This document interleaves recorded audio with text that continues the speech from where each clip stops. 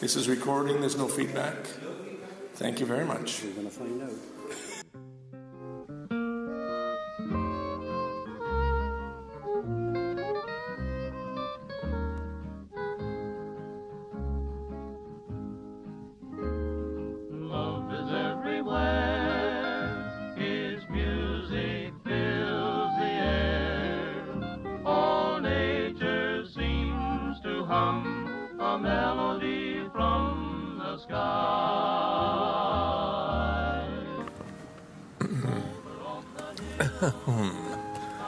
All right, we're going.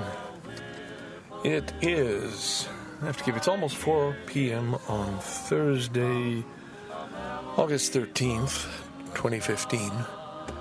I'm parked just temporarily at University of Toronto, their Scarborough campus, because it's just off Kingston Road, which is near where my church is, which is where I've just come from.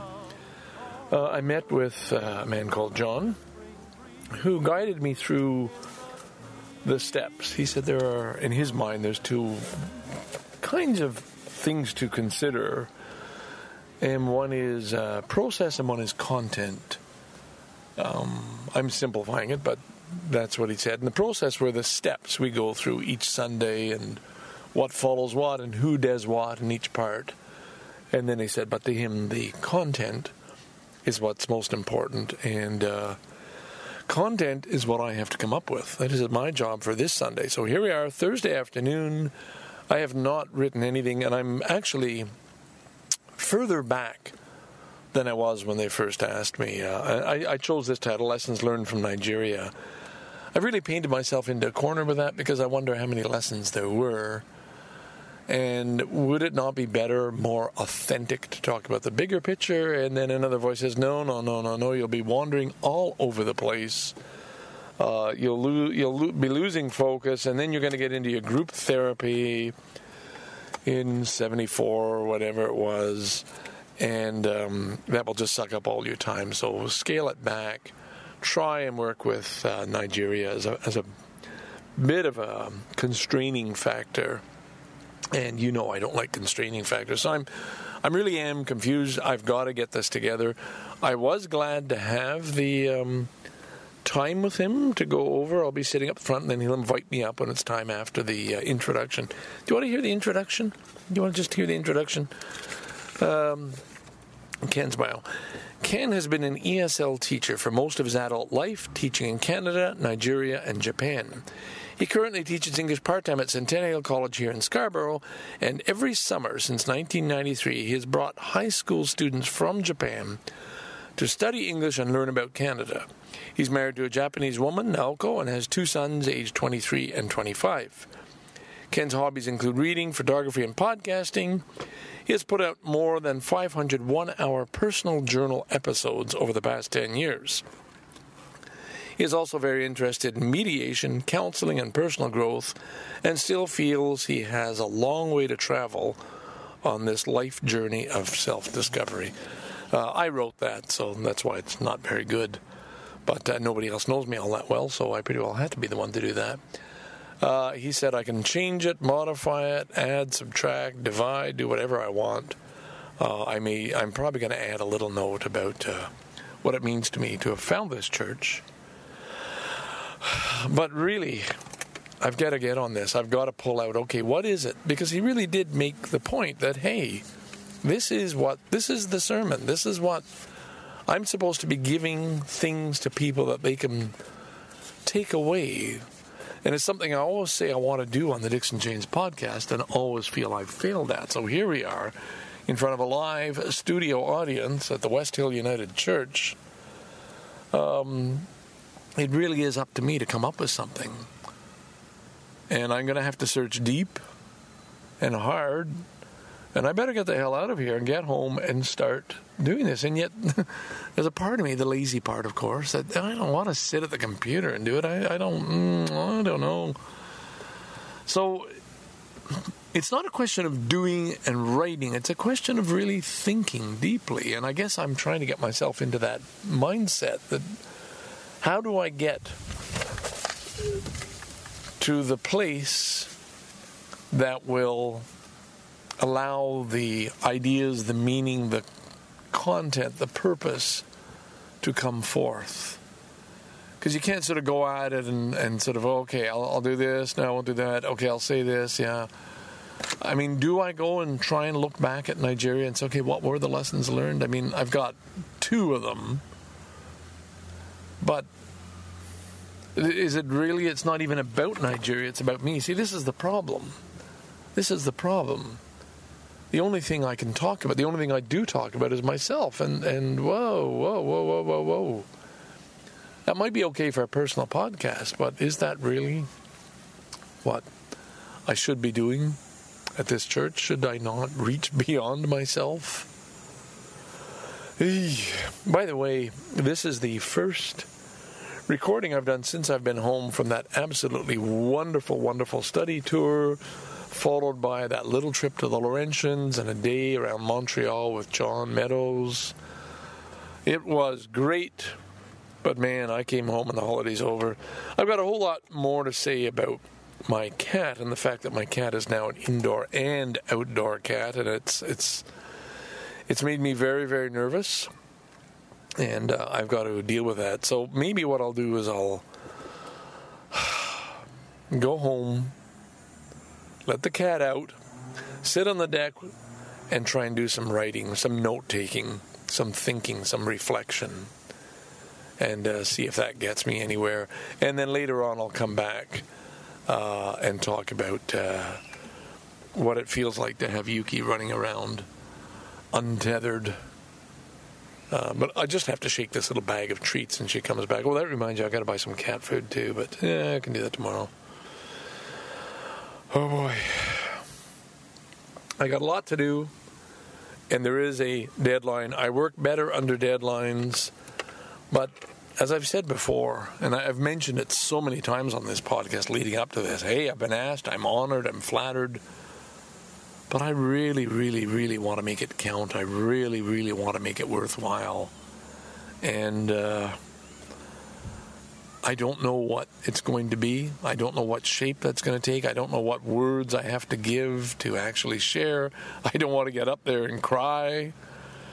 You know, if I get too close to the bone. Yeah.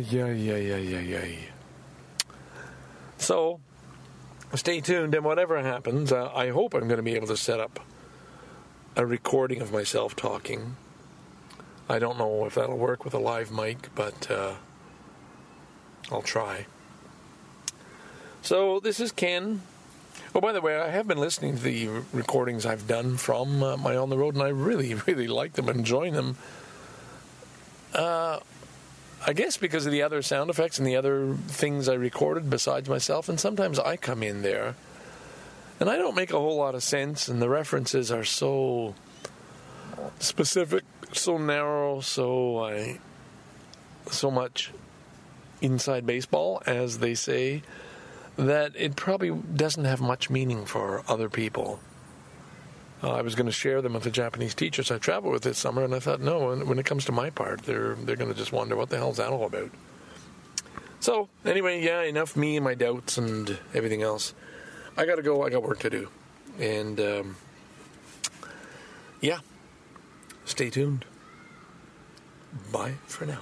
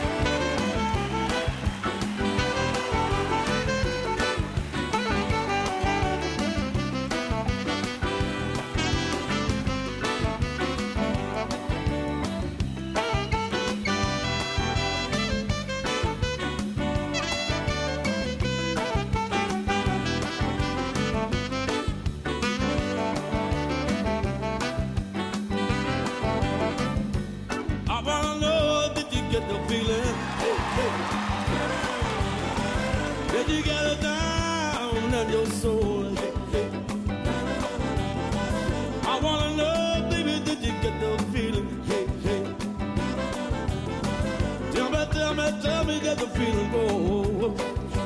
And sometimes, well, I just burn my moves you. You know, fill you through and through. Every morning about to break the day. I wanna know that you get healed. I began to realize the magic in my life. That manifesting in so many ways. Thinking every day getting better and better. I wanna be till I walk in closer to you.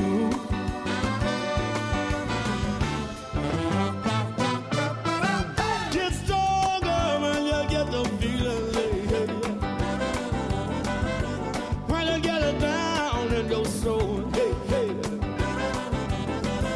Yeah, they make you feel so good. Yeah, they make you feel whole.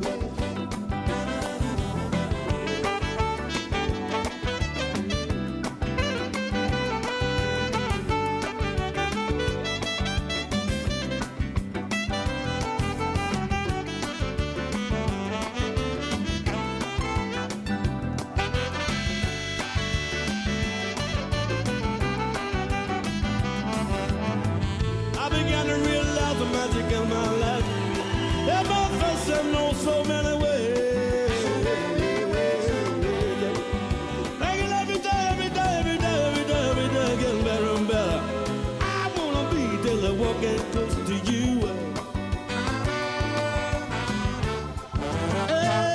It gets stronger when you get the feeling. When you get it down in your soul. I just make you feel so good. Hey, hey. I wanna know, don't it make you feel whole, baby? And when the spirit moves, it moves. It'll fill you through and through. Every morning about to break the day, say it's getting better and better.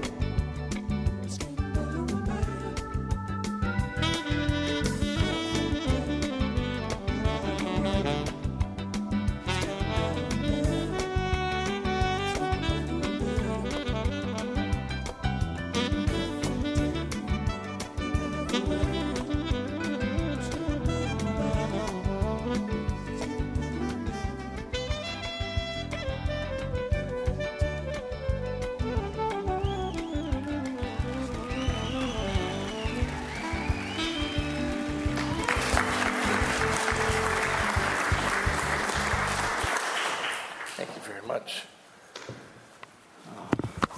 Feeling a little shaky. I'm used to standing in front of a class of ESL students. And when I lose my thread or wander off topic, I just stop and say, okay, get out your textbooks. And I see they've taken away the books in this particular place, so I have nothing to fall back on today. I put on my loudest shirt because it's a reflection of the kind of clothing we used to wear in Nigeria. Unfortunately, I've grown out of any of my Nigerian clothing. I'm going to talk about events that I experienced 35 years ago. It's a very long time ago, but the experience was so powerful. These things just haven't been forgotten. They've become a part of my life. And so this talk might seem a little bit strange. I'm going to just pick a few particular incidents that stood out or still stand out in my mind, and then maybe later on I'm going to try and tie this together with the present situation.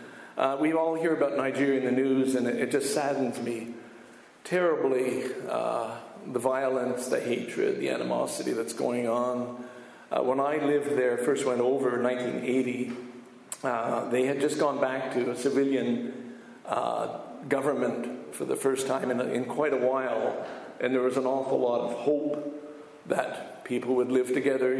We all know they went through a horrible war, the Biafran War, and it seemed a time of peace, and I was able to travel to absolutely every part of that country. The only danger was on the highways. I'll talk about that a little bit. But you felt tension, but it felt safe. People, the Muslims, Christians, lived together. They traded together. There was that animosity, but not the degree of violence that we're seeing today. So it's sad. But the Nigeria I'm going to talk about, we are going back in time 35 years. I went over with an organization called CUSO, which was funded by the Canadian government at that time. It would not be funded under the government we have today by any means. This was quite a left-leaning organization, and we didn't go over as do-gooders. I went over purely for selfish reasons. I just wanted the experience of living in Africa. I did not go with the idea, I'm going to make it better for them. And I'm very grateful I had that mindset when I went. CUSO taught us about underdevelopment and colonial history and why these countries even exist as they do today. And one of the best things they did for us is suggest we read African literature. And it's very rich, and it really is a wonderful thing. And I recommend that to anybody traveling anywhere in the world. Go for the literature. Read about it. Never mind your Lonely Planet books. Read what the people living there have to say. It definitely enriches the entire experience. So CUSO was a volunteer organization. You went over for 2 years. They would pay your airfare there, take you back. There might be a field staff officer if you ran into problems to help you out. You were paid local wages, whatever the teachers in your state were paid, that's what you got paid. When they didn't get paid, you didn't get paid. And if you came, or when you, shouldn't say if you came back, most of us came back. When you came back, there was a bit of a resettlement allowance. So it was a pretty good deal, but it was an absolutely wonderful, enriching, and life-changing experience. I could have called this, when I was asked to do a talk, I said, well, I'll just talk about Nigeria. And then I struggled with that because I really didn't know what's the point of that. I don't want to just share the wonderful time I had. So I'm going to try and steer it in a different direction afterwards. I could have entitled this, Only God Know Tomorrow. I know that's grammatically incorrect, but this is what we would see on the front of big transport trucks and lorries in Nigeria. And those are the most frightening words to any CUSO volunteer, because the roads were the scariest part of that journey. And the only way to travel, and as I say, I traveled to every state, was to get into a taxi. The taxis would take the middle of the road. You would come to a hill, and you knew that the vehicle on the other side was also in the middle of the road. Nobody was going to give. And the slogan, Only God Know Tomorrow, meant if it's your time, it's your time. It's the will of Allah. And that was terrifying. And we'd be screaming in the back, pull over, pull over. It's a blind curve or a hill. But I made it. I did learn a few lessons, and I think that it's still with me today. The first and most powerful, I suppose, was acceptance of things you can't change. And Nigeria is full of surprises. And before we go, we do a lot of preparation. You're told what school you're going to go to, what your role will be. And I was assigned to a Methodist all-boys school in what was formerly Biafra. And I thought, wow, that's going to be interesting. The more I read, the more about the swamps and the mosquitoes, it sounded a little bit, maybe not so much fun, but it would be interesting. When I arrived in Kano in northern Nigeria the very first weekend, they called me aside and said, Ken, we have some news we'd like to share. Your posting's been canceled. And I was destroyed. What do you mean? All my books, I've sent a trunk of books over there for the library. I've told all my friends to write to me. I really need to be going to this school in Biafra. And they said, no, sorry, it's canceled. No explanation, no reason, just don't worry. We'll find something else. There was nothing else I could do at that point. I'm stuck. I'm in the country. I'm sort of at their mercy. And sure enough, they posted me to an all-girls school in the middle of the country. I could not have imagined a better place to have been put. I was given an old mission doctor's house.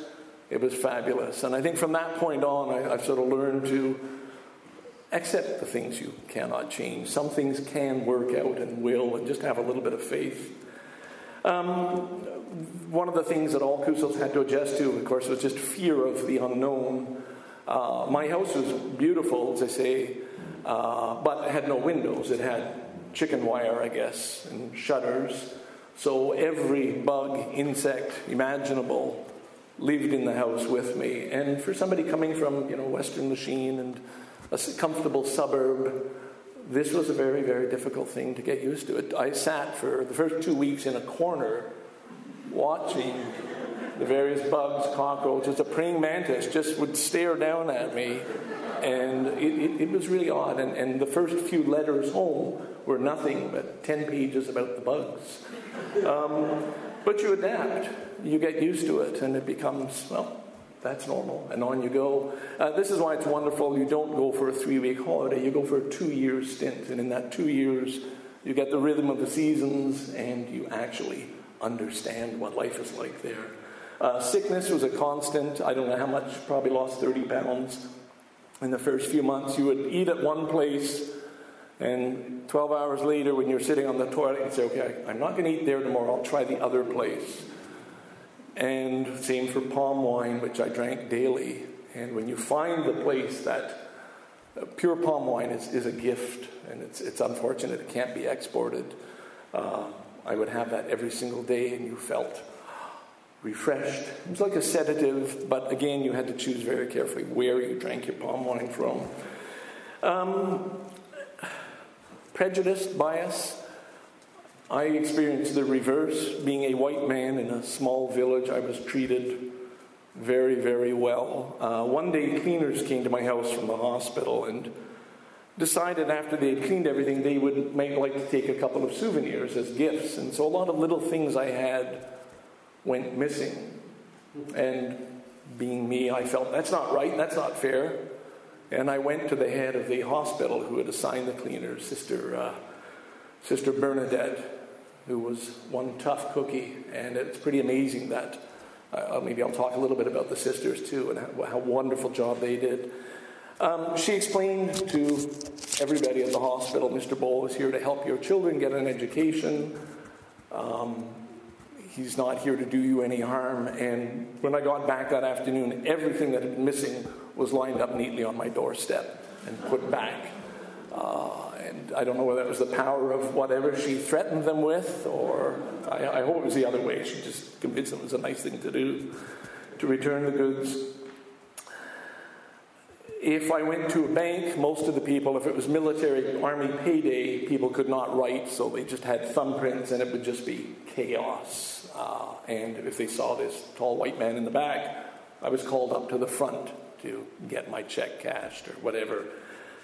You kind of got used to it. You didn't feel too bad. If I was in the post office, I was treated differently. I would be brought up to the front again because I was doing something.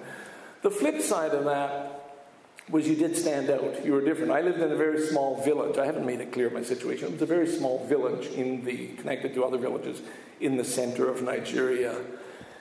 And I was what was known there as an Oyibo, a white person.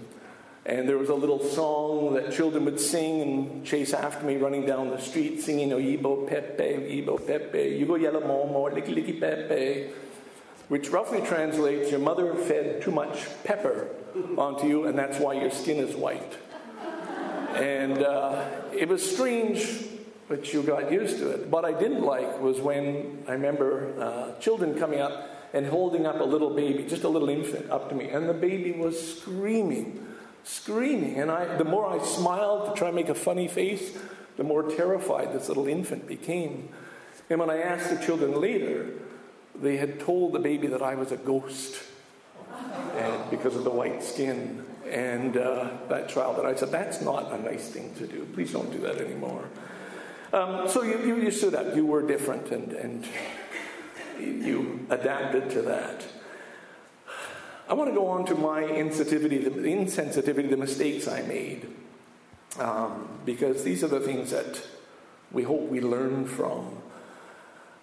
I saw beauty everywhere. You don't normally. This beautiful little poem about the red wheelbarrow, some of you might know. I studied in university, and it's just looking at something, a simple scene, and seeing beauty. And after a while, I saw beauty in everything I went. The rain on a rusty old tin can would be something you would just stare at and say, wow, there's just something wonderful about that. I don't know how many people here have experienced LSD. I have in my youth. And I said the time in Nigeria was like a very long, slow acid trip. Every day you felt vibrant, you felt alive, you felt totally aware of absolutely everything that was happening to you, that you were experiencing. It was quite wonderful in that respect. So I would go along taking pictures of all the wonderful things I was seeing, and I saw some children out playing in the sunshine, and they just had their underwear on. It was a hot day, just like on that little poem we just heard about Nigeria. And I thought it was so beautiful. There was so much joy and happiness as they ran around. And I asked the father, who I knew from the village, do you mind if I take a picture of your children? And he said, yes, don't take the picture until they go in and change. And I said, well, no, I just want a picture of the children being happy and running. And he said, no, you will go back to Canada with that picture, and all that people will see is a lot of poor, naked African children who didn't have the money to have decent clothes. And his children did have some decent clothes when they went to church. And he was right, and it stuck with what I saw in its innocence. He saw from a very, very different perspective. And I guess what I'm trying to talk about here is perspectives. Something else I did, and it still haunts me today, there was a man called VIP. People had interesting names. Sometimes they came up. This is, again, colonial history. His mother decided to call him VIP as his name. And I thought that was kind of funny, but wasn't that unusual. But VIP had a truck, and VIP was written on the side of his truck. And I thought, wow, that is going to be a good picture. Well, the day I went over there with my friend and guardian, Agbona, VIP had fever. This is malaria, and he wasn't feeling well. And I really wanted that picture. And I said, well, just come out just for a minute and stand by your truck. And he looked miserable. And I don't know if I can even face looking at that picture. I have it somewhere in my archives. As he stood leaning against the truck.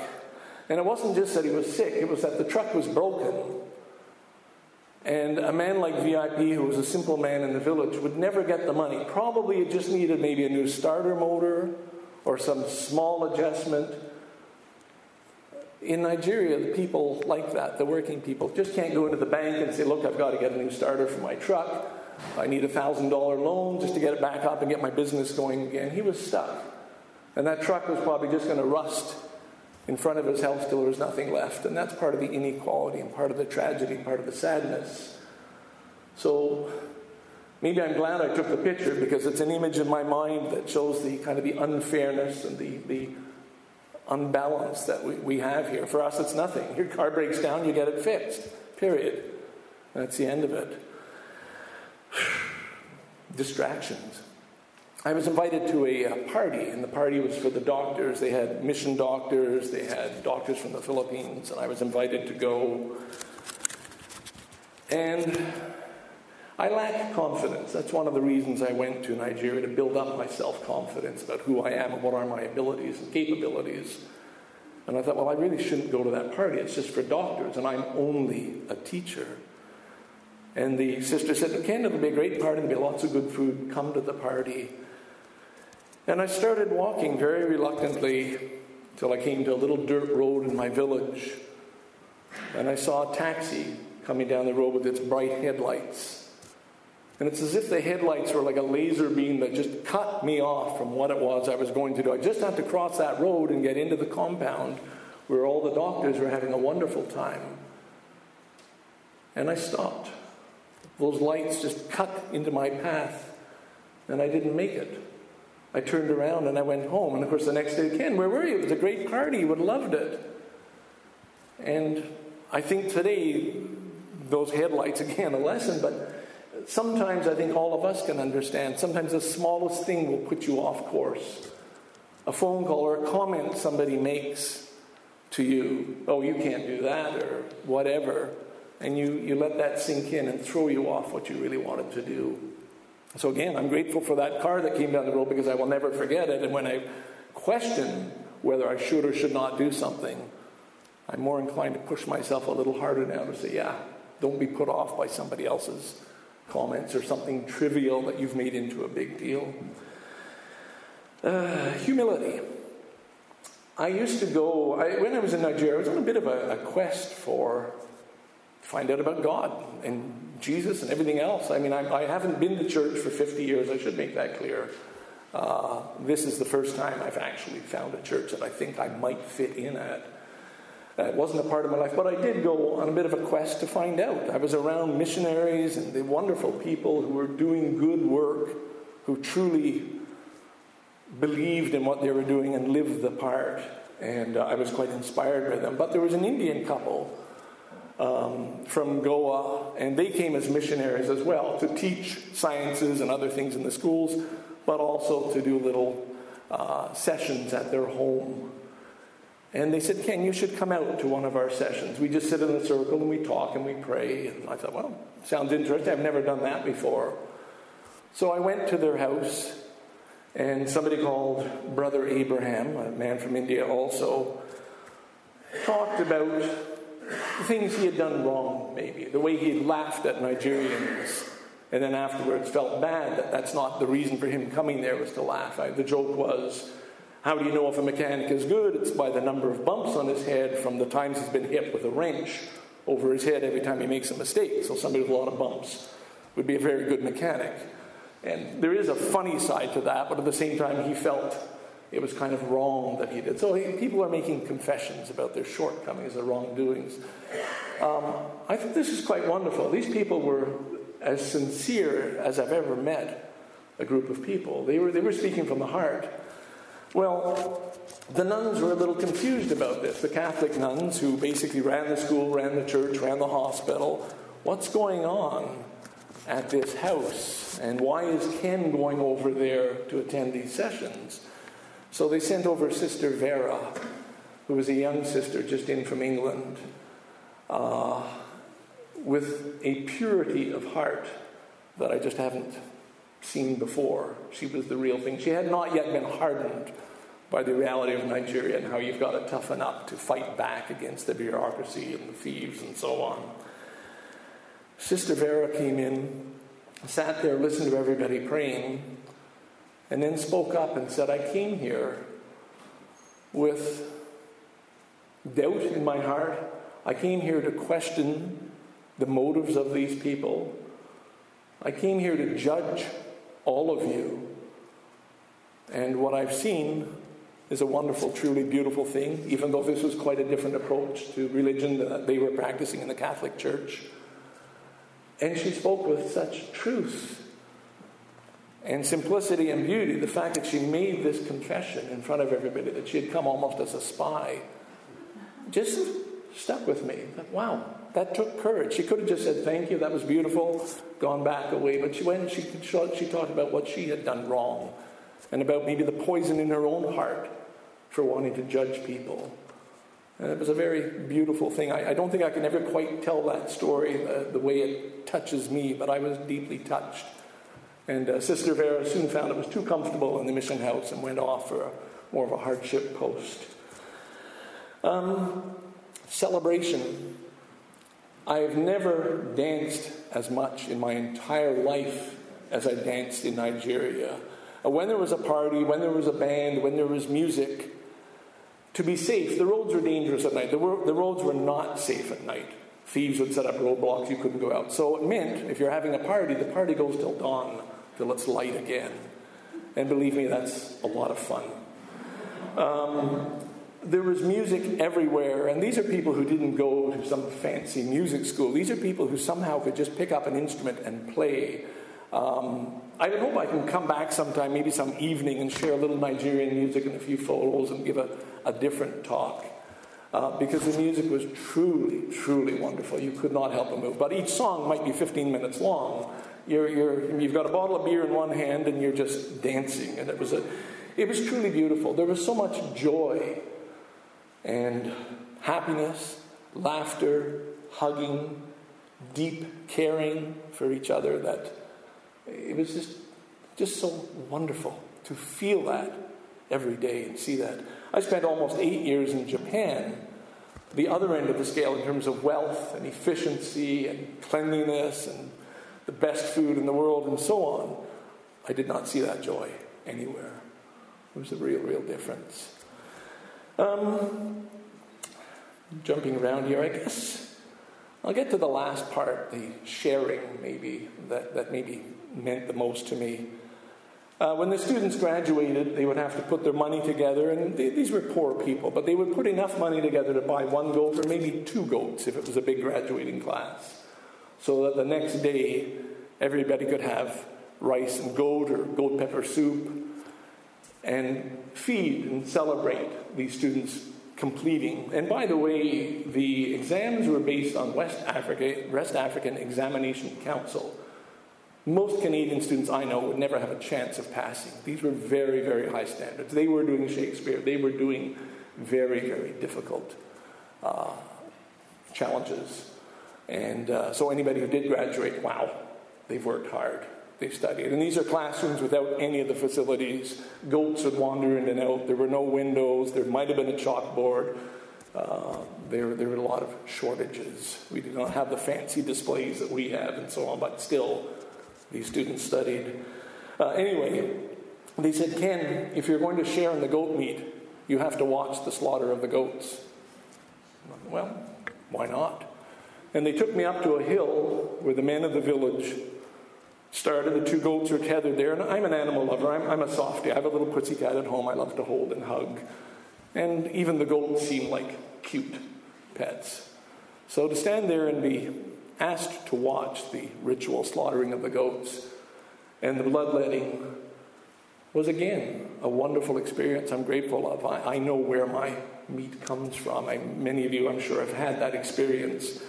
But it was powerful. And to see that everybody in the village, depending on their rank, when it came down to the part that I still resonates with me, when it came down to the intestines, and one man just carefully did this to the intestines to get all the excrement out, so that his face was lit up because he knew how tasty his soup was going to be when he got home and actually was able to cook an absolutely wonderful stew or soup with every little piece of that goat that was used. That was marvelous.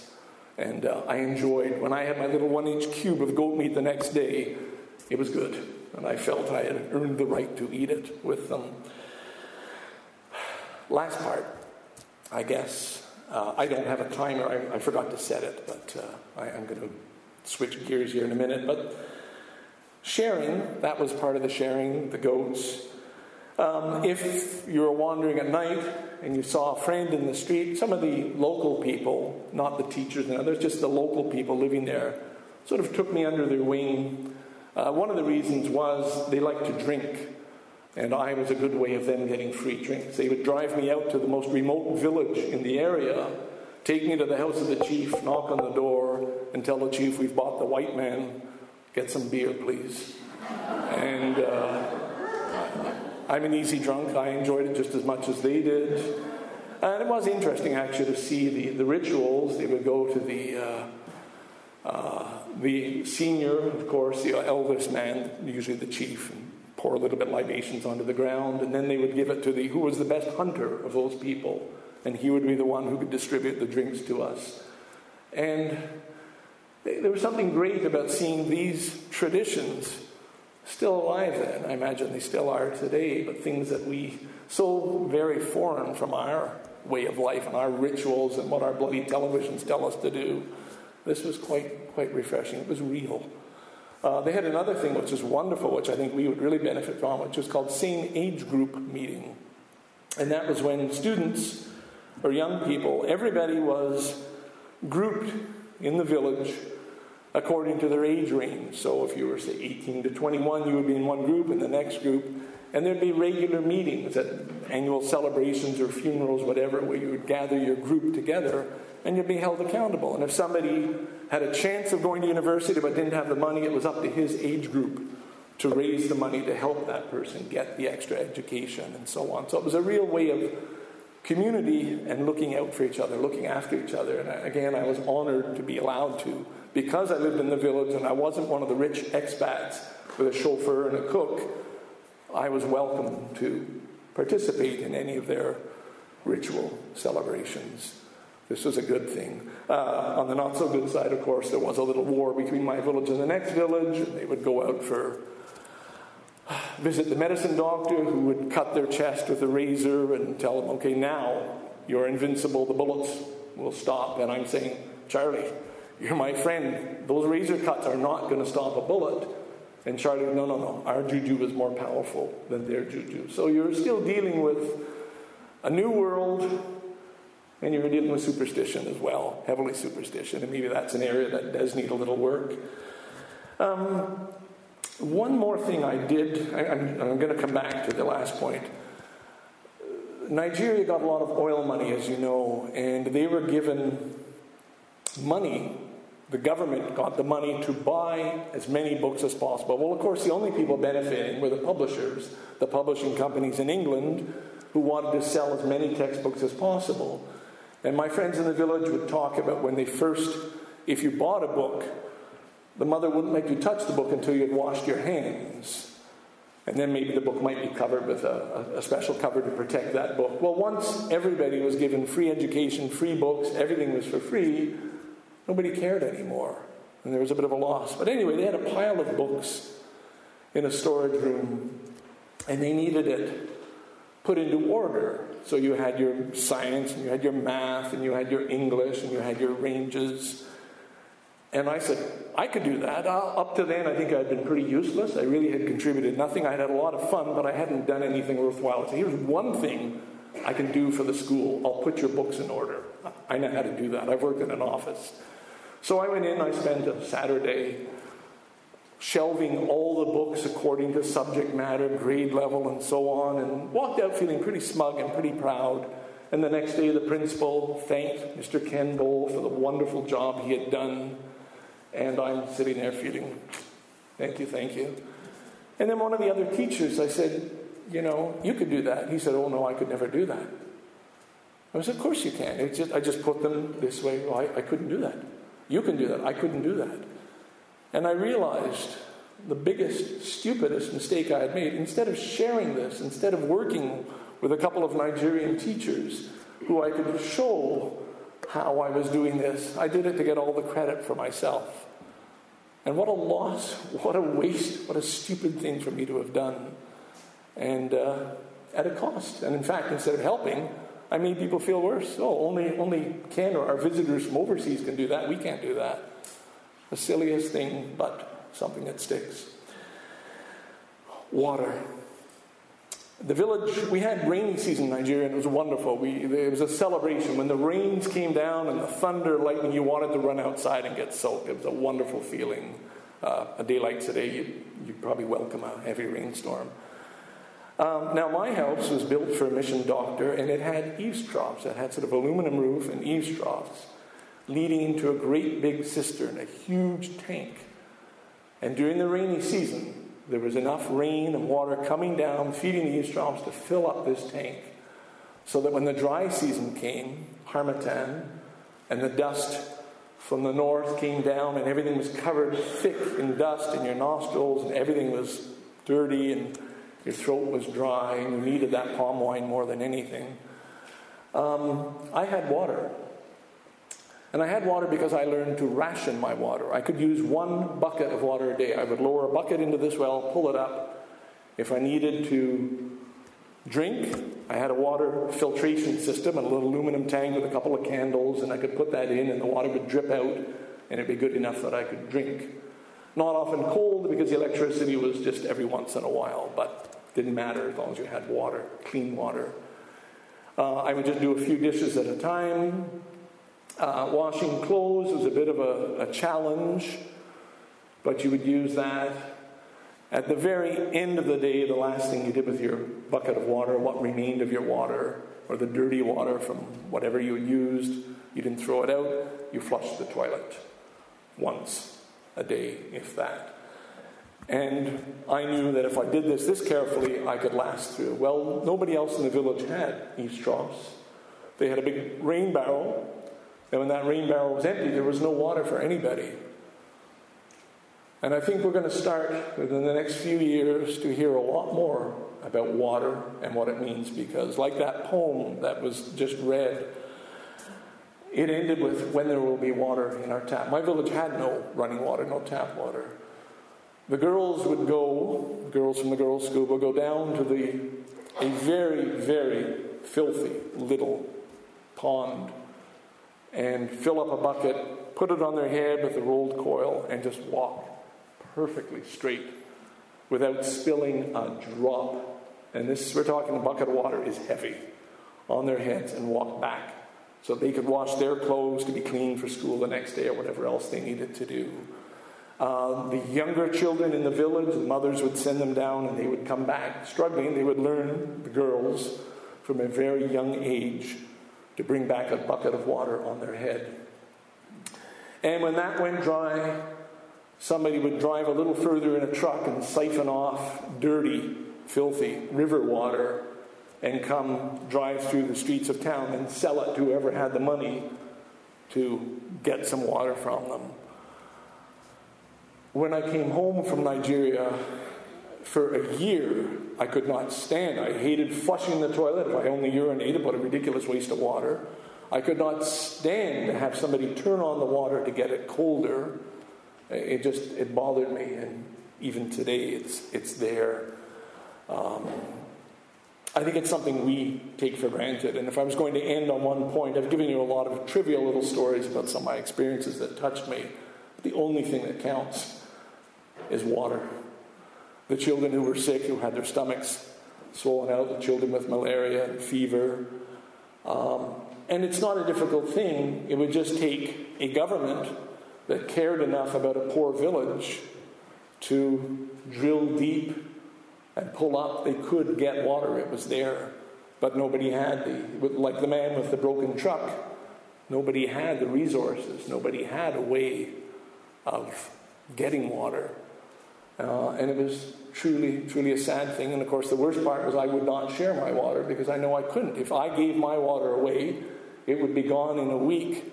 And I had no children to go down. And I would not survive on the kind of water they were bringing back. And it was a very hard thing to say, no, I'm sorry. That's my water. I can't give you my water. I need my water. That was painful, but I knew it was necessary as well. I have no idea. You're looking at watch. Maybe I've already gone over time. I had another completely different strand, and maybe that's enough. Have I been 20 minutes? I hope to come back someday. I have another story I would love to share. Basically, it ended with the Abraham Maslow's triangle of showing what it is, where we are in terms of our basic needs. Anybody who's studied Maslow's hierarchy knows that at the bottom, we need water. We need food. Next, we need safety. Next, we need maybe love and care. Next, we need maybe a little bit of esteem. I was stuck at the esteem level. I needed to go to Nigeria so that I could feel I had accomplished something in my life. I did something. I stuck to it. I survived. And the next level, which sadly, according to Maslow, only 2% of the people reach, is something called self-actualization. And that's where we, and I imagine everybody here is aiming for that, take our lives and try and do something good with them. Whatever hobby it is, whatever interest, whether it's photography or flower arranging or gardening or painting or anything, housekeeping, cooking, baking, whatever it is, trying to do it to the best of our ability. And that's something we have the luxury of because we have water, we have safety, we have comfort, we have security, we have homes, we have everything we need. We can indulge our fantasies at the top level. But we go back to that poem. That child is still waiting for running water in his village in Nigeria. And how is it that I can indulge my fantasies and have such a wonderful time thinking, how will I self-actualize? How will I be a better, happier, richer, more interesting person when all those people are there without water? Just before his death, Maslow added one more point to the top of his pyramid. It's not there. And it was called transcendence.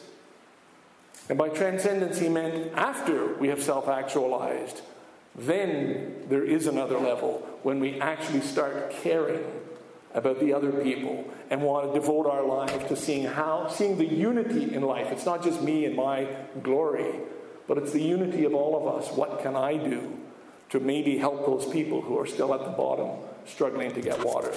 So, thank you very much.